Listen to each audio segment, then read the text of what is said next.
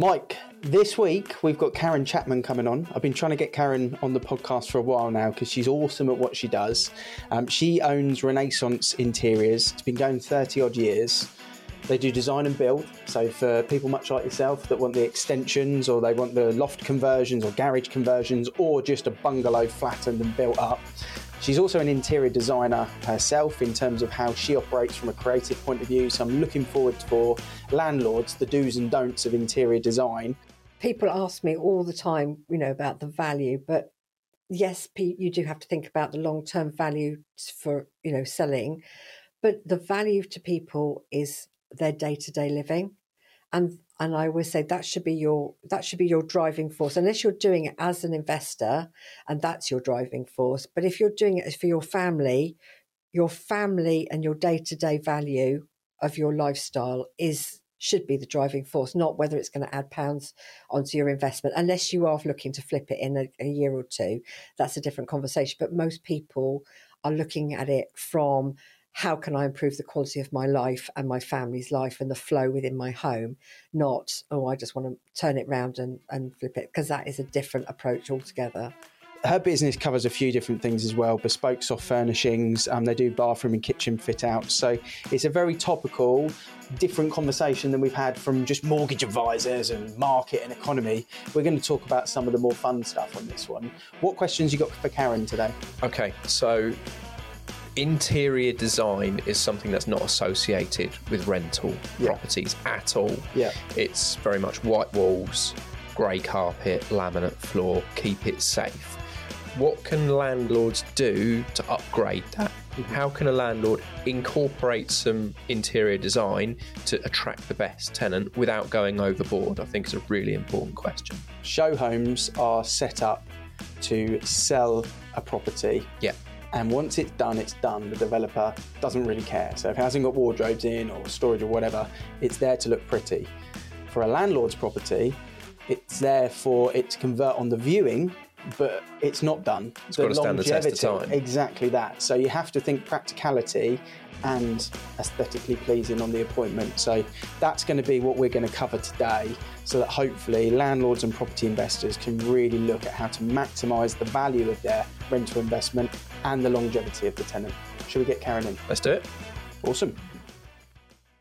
Karen, thank you very much for joining us on the Landlord Page podcast. How are you? I'm very well, thank you very much. Thank you for asking me to join you. Yeah, absolute pleasure. It's going to be interesting to talk about all the different areas that we mentioned on the intro that your business covers. But I think the first place that I really wanted to start was in the design and build world at the moment. Obviously, we've seen COVID, we've seen a lot of things happen, cost of living crisis, this, that and the other. But one thing that remains in the UK is your home is always your castle, I should say. So how are you seeing people build out their castles, at the moment? What's the main request you're getting from the design and build element of things at the moment? Since COVID, I think the thing that COVID did was, obviously people were trapped in their homes for 24/7. And that issue that they went away to work and ignored, they couldn't ignore anymore. Mm-hmm. So COVID has kind of made people address those issues. Now, whether they've decided to move or improve has been something that we have been helping them make that decision. Quite often, we're finding that people have, the kids are settled into the right place. It's convenient for work. And obviously work has changed so much. So home offices have really come to the forefront. So people are now quite often doing hybrid working. So we are trying to build in space for them so that they have somewhere to have a private Zoom call without interruption or noise interference or anything. So home offices have definitely increased in requirements, and also the quality of it. People are no longer happy just to be perching on their dining room table or at the breakfast bar. They want an actual space to do that. So obviously a natural place to do that will be a garage conversion into a home office. But people are thinking maybe longer term about staying in homes now, rather than just doing it for now and then thinking of moving. People are thinking about their homes in a different way now and developing. And then when they do make that move, they are looking at that next move to be a longer term rather than a stopgap. Yeah. So it's the balance, isn't it, of whether you spend the money on extension, and this is very relevant to Mike, which we'll come on to in a second, but whether you spend the money in extending and trying to sort of build your forever home, or whether you spend the money on tax and stamp duty and legal fees and things like that, and obviously increase your mortgage to the next purchase. On the home office thing, though, one thing, we mentioned this a while ago, but I'm interested to bring it back now that you're very active on the tools from a lettings point of view, Mike. If you've got a property that's a property investment, landlord owns it, if they're looking to upgrade it and try and increase the rent because they've got to facilitate the fact that mortgage rates have gone up, are they going to get more rent for a property that's got a garage on the side, or will they get more rent for a property that's got a home office instead of a garage? I think from a rental perspective, it's accommodation comes over storage.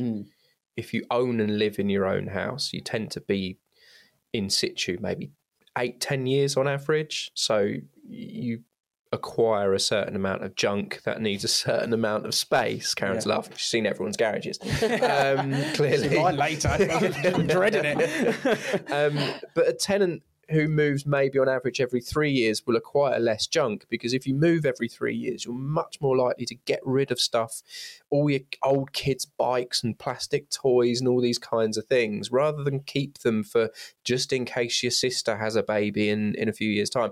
You're much more likely to get rid of them. So the internal accommodation is much more valuable. And I can say 10 years ago, a tenant would race through the front door and test the water pressure. 5 years ago, they would race through the door and test the Wi-Fi speed.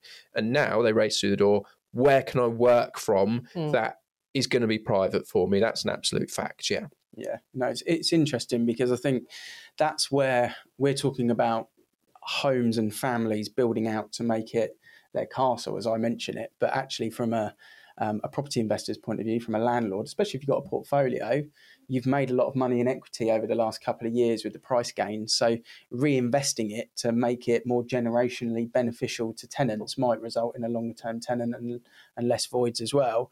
For Renaissance Interiors, and when you're in the design and build and you're doing conversions, and I know you kind of build from the ground up for properties as well, not so much for the quote that you would charge the homeowner or the investor, but how have you found that as a business with the cost of materials and work and everything that's going on in Ukraine and stuff like that? Is that having a big impact for you? Yeah, it is. I mean, no one can shy away from the fact that the cost of everything and the supply chain has just kind of fallen apart. So things are price-wise are starting to settle a bit more, but I don't think they're ever going to go back to the prices that we were looking at sort of 5 years ago. And I just think we just got to get used to a new normal and cut our cloth accordingly. Yeah. People do tend to have a very long wish list, which they then have to align with what the budget constraints are. And there's a long conversation to be had about that when we're working through what they want to achieve and how we can marry that up with the cost. Because if you want a good trade person to do the job, you've got to pay them a decent wage. If you it's true, if you pay peanuts, you're going to get monkeys. And you've got to value the team who are working for you. Yeah. And I've always say, buy cheap, buy twice, and it's very true. And if you compromise what you want to do and do it as a cost-led activity, you will end up either compromising on it from your dream perspective, or you'll just get so frustrated with the quality of it, you'll have to buy it again. So I would actually advocate people save for slightly longer to get a better quality result. But also what we also try and do when we're doing it is we think of it like a jigsaw puzzle. We make a big plan. We have the big picture in mind, but we break it down into bite-sized chunks so that you can start the project because you're eager to go, but we can break it down into stages so that you can afford stage one, then you build in stage two, but you know what your end goal is. Yeah. So you're building up that picture, but bit by bit. If you start making it up as you go along, you'll end up having a real mess of an idea because there will be no cohesion. So always start with the end result, like a sat nav. Always start with your destination and then work out the steps to get there. Yeah, I'm at that age bracket now where a lot of my friends are all young kids and they're taking that step, or they've just taken that step from the second home they owned, so the 3-bed terrace or the 3-bed semi, and they're making that jump, or they've just made that jump into the forever home, as it were, the big 4-bed detached where the 2 kids are now going to go to the secondary school locally. And I was having a conversation with one of my recent clients, a good friend of mine as well, when we were running, funnily enough, and we were talking exactly about that, which I think when you're in your sort of early 30s, late 20s, and you're buying stuff, you're going to IKEA and you're putting the cheap table in, you're putting the cheap desk in, and you're kind of just trying to fill the house with stuff that looks okay, but you're doing it as cheap as you can to get as much. And then something happens a little bit later on, and now we're thinking, especially in my house as well, which we're going to discuss, is the kids are a little bit older now, but you're fed up of buying the cheap stuff or doing the cheap refurb and whatever it may be, because you're thinking, I want some longevity from what I'm getting. And sometimes, a next dining room table might only last you 2 or 3 years, and you actually need to spend that little bit extra. And it's the same in your game. Talking from your point of view, Mike, you off camera there, you joked about the fact that you want your conversion doing, but there's no sign of it. How have you found that experience? Frustrating, frankly. I'm bridging the gap, as you said, from a personal perspective of living in a 3-bedroom detached house that I bought with the potential to turn it into a proper family home, but it's getting the trades, getting them committed and getting a date. I've gone from September to January to March to May with my builder so far, and not a foot has been set on site because of his personal delays with trades, with other jobs, with supplies, with issues, with costs, with everything, frankly. So that's been the big frustration from a personal level. And you quite rightly said, it's about making the decision for the long term about, do you put that money into tax and upsizing into a different property, or do you put it into the house itself? And I think the same will ring true for a landlord, as we just go back to it with a garage conversion or a room over the top of the garage.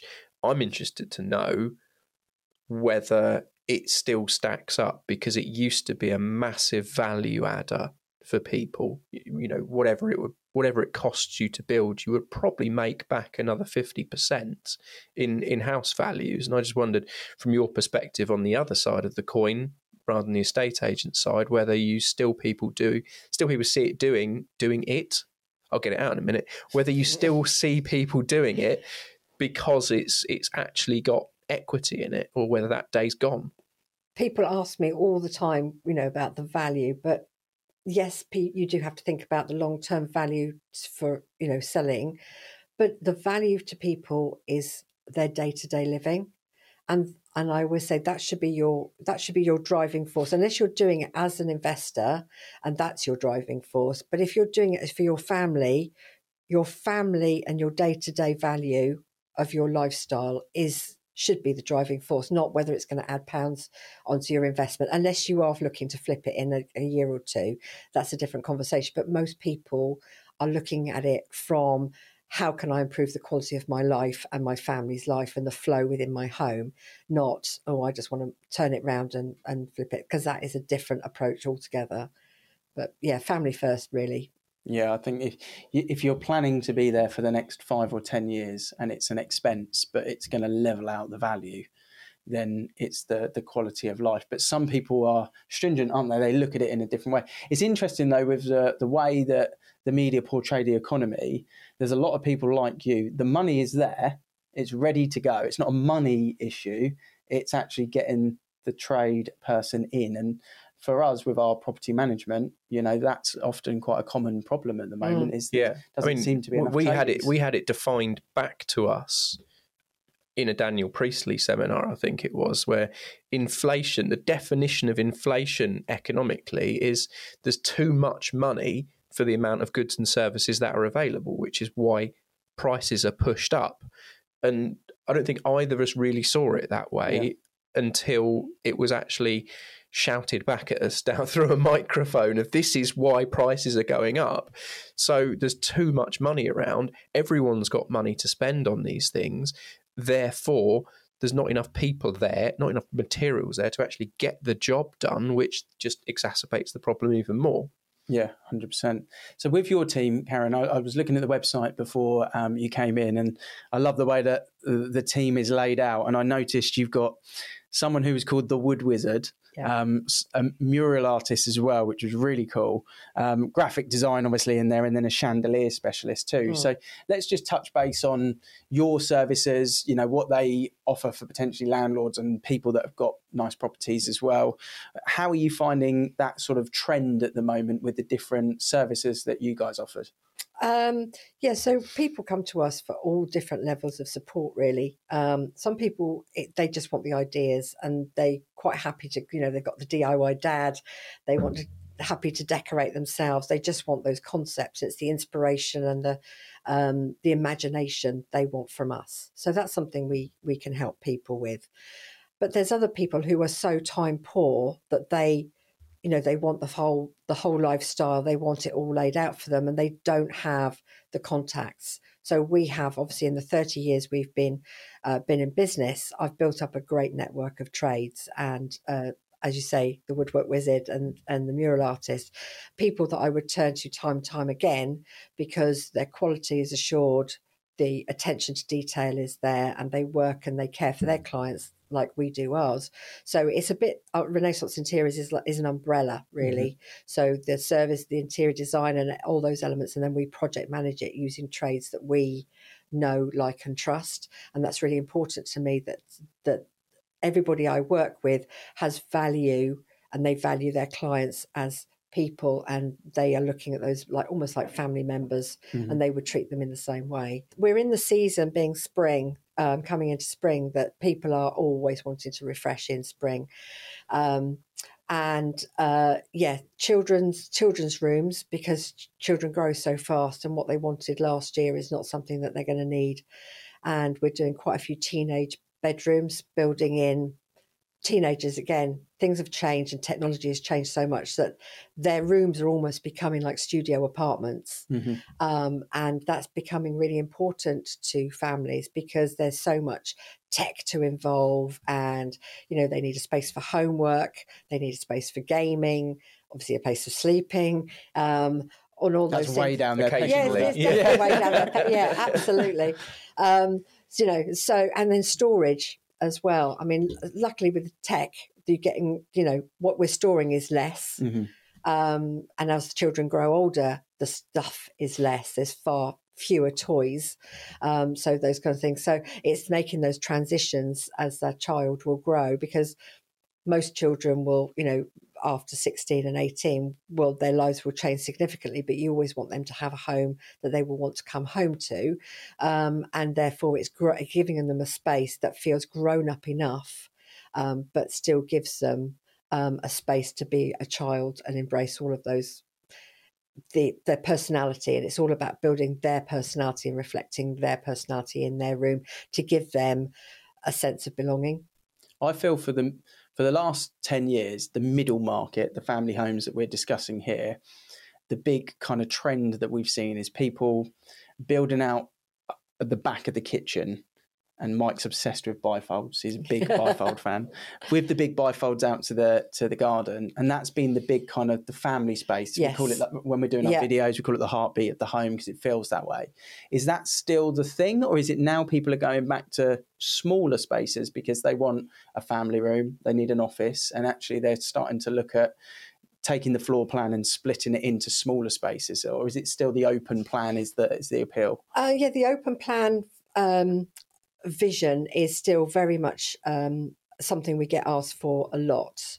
Now, there are some things that you need to think about in that it's quite a what's the word I'm looking for? It's kind of a dream that all the families in there all having a lovely time. The kids are playing on the floor and chopping, and it's all very Hollywood. You've got to think about it in real practical terms, that those spaces are large spaces with a lot of natural reverb, because most of the surfaces are all hard. So you've got hard floors, most people say, oh, we want the bifolds, we don't want the curtains, we want it all to be, light, fresh and open. However, you do have to think that in the winter, when it's dark, those bifold doors will become a big black cold hole. So your whole family will be on display to all your neighbours. however glazed your windows are, you will leach heat through that, and it doesn't look nice when you've got a beautiful home and you've got a 6 meter wide of big black hole. That's not pretty to look at. So if you want that cozy space, you need to think about things like putting curtains on that. And then you've got the other practical things of actually you can't just go out and buy a 6 meter pole. You have to build in things that, like you, for example, you just go, I'll just go to IKEA or other places to buy ready-made curtains. You won't find curtains of that scale.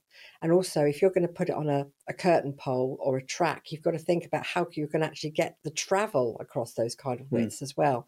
So you've got to build all of that in. And if you're going to go to the expense of expanding and extending and paying and investing in all of that space, you need to build in those solutions. So people just quite often say, well, we'll deal with the decor side of things after it's built. We'll build it first, and then we'll worry about that afterwards. But sadly, it means you do miss building in the solutions before you have a problem. And then obviously retrofitting is so much more problematic than building it in at the beginning. So yes, those spaces are really important to families, but you have got to think about certain elements to make them actually work, because otherwise then you're going to get so fed up with the large expanse of space and the no privacy and everything that you do have to plan ahead again. Get the big picture and then go back and solve the solutions as you're building practicality. I think we see that a lot as agents, where maybe I've resold a client's house 3 years later because the dream and the idea and the vision of what they saw was fantastic, but the practicality of it just didn't work for where they were at with the kids and things like that. So it is interesting to talk about. For landlords, I know your background is very much design, creativity, and you can paint a picture in your head for a room in a way that me and Mike can definitely not do, I would imagine. So with landlords in mind, what are the do's and don'ts, would you say, for interior design? Obviously, some landlords, they really put time, love and care into it for their tenants. Some are a bit slapdash and they just want everything white, go. Yeah. But what would you say are the do's and don'ts for landlords, for bearing in mind the wear and tear of a tenant and also the long term, because they don't want to be doing a redeck, every 24 months of a tenancy agreement. So what would be your advice to them that are listening? No one wants to move into just a white box. Think about the textures of a home as well, because big walls need texture, and you can do the thing about it. Obviously, when you're trying to appeal to a wide audience, you don't know who your next client is going to be. So you don't want to choose colours for them, because that's really dangerous, because some people are averse to colour. People are quite scared of colour. But so you want to create interest in a home and elevate a look of a room by adding texture. Now, an easy way of doing that is to add wainscoting or panelling to a wall, which can, if you follow Pinterest, it's all over Pinterest. It's on point at the moment, that isn't it? Panelling. Or TikTok, you see that going up the time hop of doing it. But it can create a really nice texture, and it adds a really classy look to a room, but you don't have to add colour to it, because the wall could be the same colour, but that's going to be so much classier, and it elevates a room really quickly, very inexpensively, and it's very easy to maintain as well. So that's something that you could add to any living space, really. And you can get clever with mirrors and all that sort of stuff to go in and around it. And if you've got a small space, add mirrors, the biggest mirrors you possibly can. And that will make, add more natural light to a room, because it bounces and takes off that borrowed light and expands on it, and also makes the space look bigger. So adding mirrors is a really great way of doing that for anybody, not just landlords, but it's always a good trick. And yes, storage, always make sure that there's enough storage, because, as in any developer who's, when you look into a show home, they always put lovely bedding in, but they don't ever put wardrobes in unless they're built-in wardrobes. So, if you're trying to encourage new families to come in, you've got to think about the practicalities of their life. So they do need some storage, but ottoman beds, if you're going to do furnished bedrooms, put an ottoman bed in there, because there's so much unused storage under a bed that it's right there. That solves a huge amount of problems for storage. But yeah, people are getting much more design savvy. And obviously with Pinterest being such a huge thing, people are pinning all over the place that they have an idea of what their ideal home's going to be, and you've got to tap into that. So add texture, add richness of neutrals rather than going for colour, because colour is something a family can add easily with accessories, but to appeal to a wider marketplace, you want to have a sort of 3, 4, 5 tops neutral tones with depth. Don't have them all like mid-tones. You want some dark, mid-tones and light, and just layer the textures as well as the colours, because then you can have a really classy look. Because a lot of landlords let unfurnished, so you don't know the vast majority. No, exactly. Yeah, absolutely. It's much easier. It's much more efficient to let unfurnished. Yeah. So the majority of what we see in the simple advice is just to whitewash, because no one can be offended, maybe apart from an interior designer, by a freshly painted white wall. It's like Magnolia was 20 years ago. Now you look at Magnolia and it really does offend your eyes a little bit, but white is like a white bathroom suite. It's the very, very base of the base for the colour blind landlord to not go wrong from. But if you put a white house next to a house that has an element of design and maybe attention that's been put into it, maybe it's some time and some love rather than the basic must-haves, then firstly you're going to rent that house first. You're going to rent it for a premium, and you're going to rent it to the family who you want to rent to, because they're going to see the reflection in you as a landlord, I would say, and someone's going to make it their home rather than use it as their rental, which is a massive difference in our industry. And lighting is another really important thing. So lots of developers get very lazy and just put spotlights in every room, and spotlights are fine in a kitchen, but not in every room, especially not in bedrooms. And if you want to, like you say, appeal someone who just show that you care more.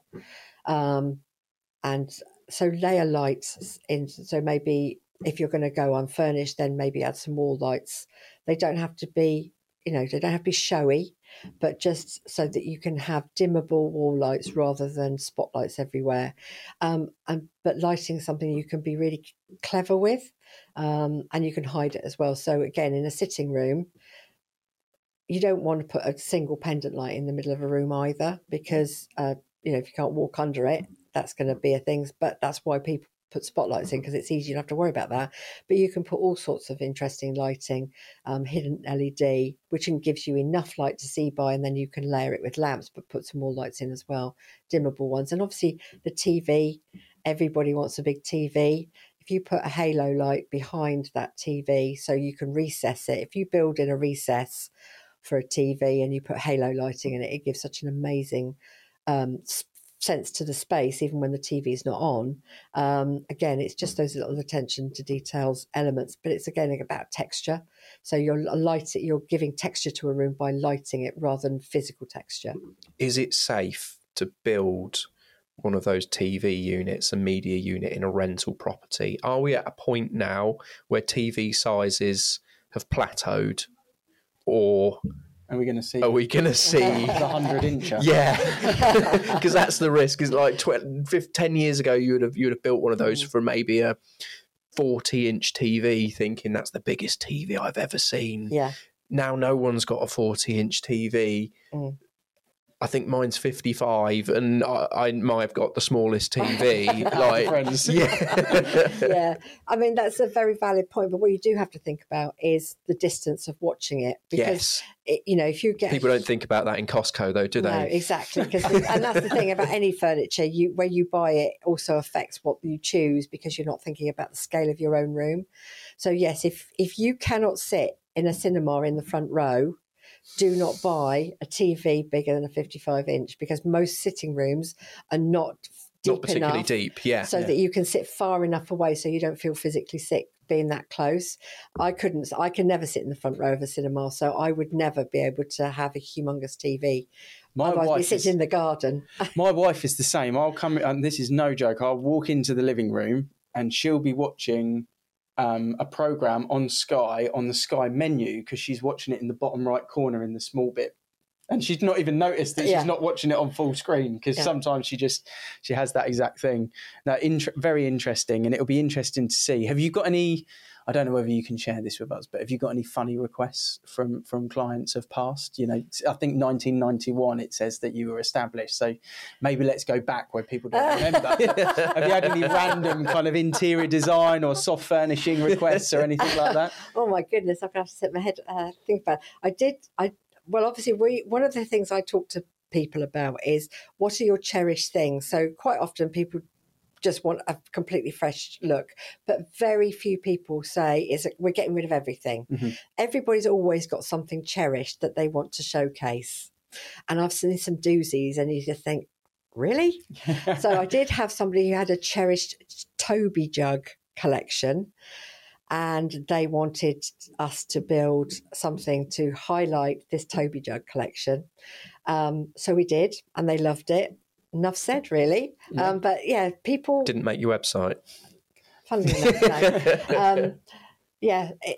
It's whatever floats their boat, not ours, and that's the thing. And so, whatever their hobbies are, whatever their cherished pieces of, I don't know, memorabilia or something that tells their story is important to them. Mm-hmm. Whether or not we like it that's always a challenge, but that we're up for a challenge every time. But I can't think of anything. That's good. I like that. I mean, I'm into my running, so having something bespoke to showcase the 6 pairs of running trainers that I now own. I'm not sure the wife would be too impressed with me, but various states of distress. But obviously they need a cover as well, because you're running them. You know, they're not always fresh. So there's a challenge. Hermetically sealed. Yeah, there's a challenge with that as well. It's been really interesting, kind of hearing from your point of view, and I think there's some great advice that you've given there as well. I know there's a service that you offer for some of the avocado clients at a certain level. So let's just talk about that briefly before we wrap up. So if someone does struggle with the creative side of things, what is it that Renaissance Interiors can do to help them get that planning and build that jigsaw out? Kind of reviewing. So again, a lot of people, they can't see the wood for the trees.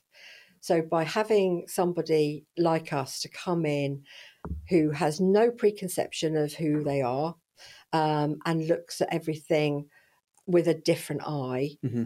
just can help people kind of sort out what's important. And then there's a process we go through, like I was saying, about what's their cherished things, what's important to them, what's their family dynamic like. Quite often we are brought in when we have 2 blended families, so a recent marriage, children from both, obviously history from both sides of the 2 families.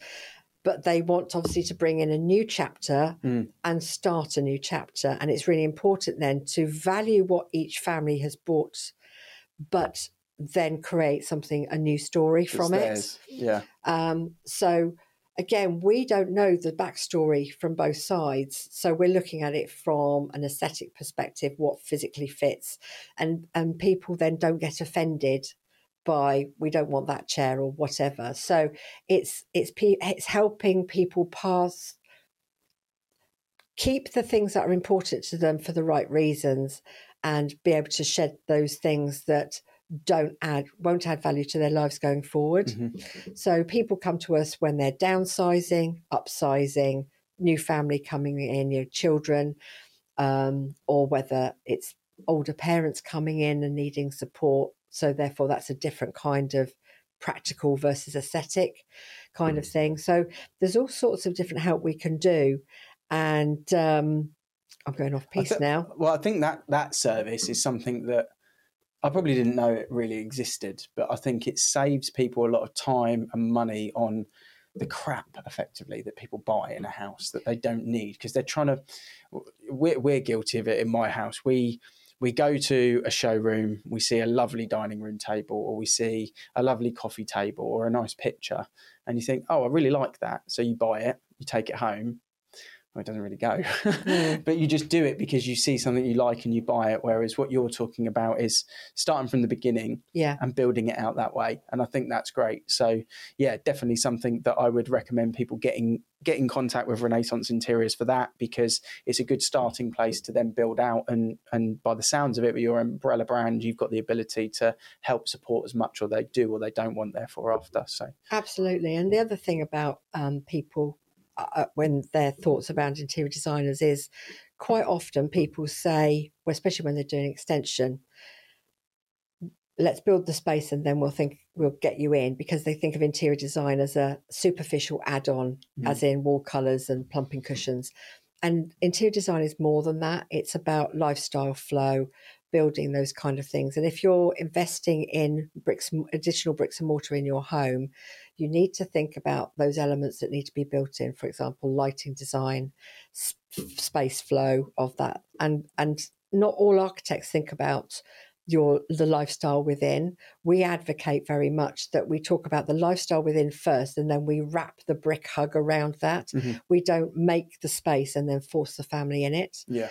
So again, it's just flipping that thinking on its head, really, with that side of the service that we offer. And then if you have gone that far, you've already had the architectural designs done before it gets committed to bricks and mortar, we can do an architectural review to make any adjustments, tweaks, or add in that lighting design and those sort of things that will add value to their day-to-day life, because it's their home and that's the most important thing that they've got, really. Yeah, we're very passionate about that same message at the end there.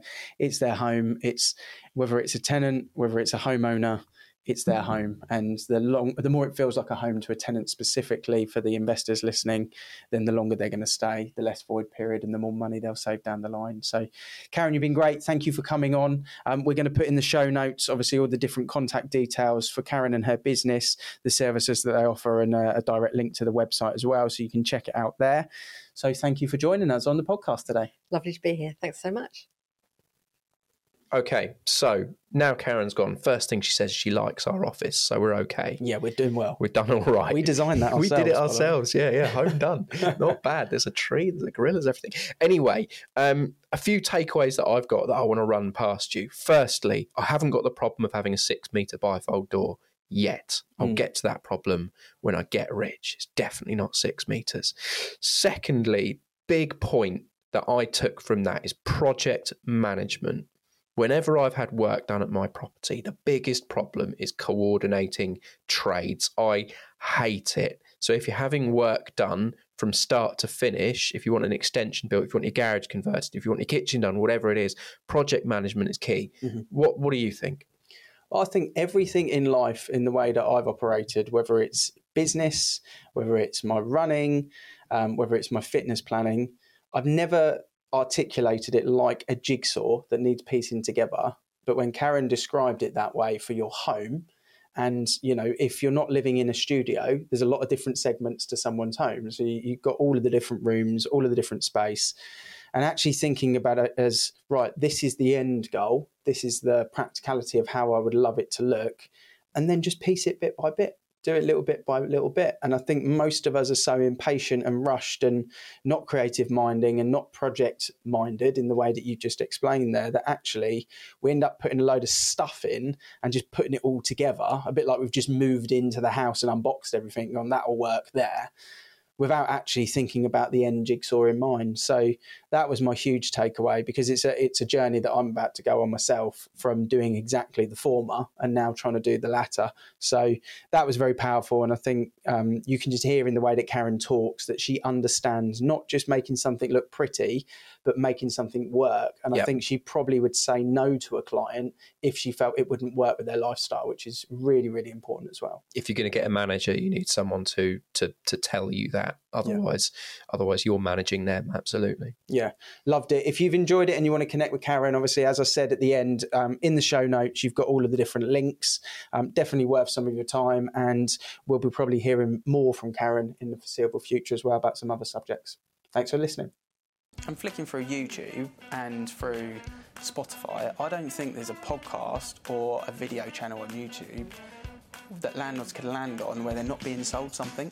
I mean, it'd be the first time any estate agents ever asked that question, but why not ask that question to a wider audience? Estate agents have the knowledge there, but they don't seem to share it. You can do different episodes based around someone that wants an exit plan or someone that's just starting their portfolio. The rules change every year. Yeah. But why not just open the floor out and just say, well, is property even the best investment out there? And tax advice is a big thing, especially with everything that's changed, capital gains tax and obviously your stamp duty costs that you need to pay and whatnot. People don't realise what they need to prepare for. We build a podcast and we build a YouTube channel, somewhere that landlords can go and they feel they're not being sold to, but they're just getting quality advice.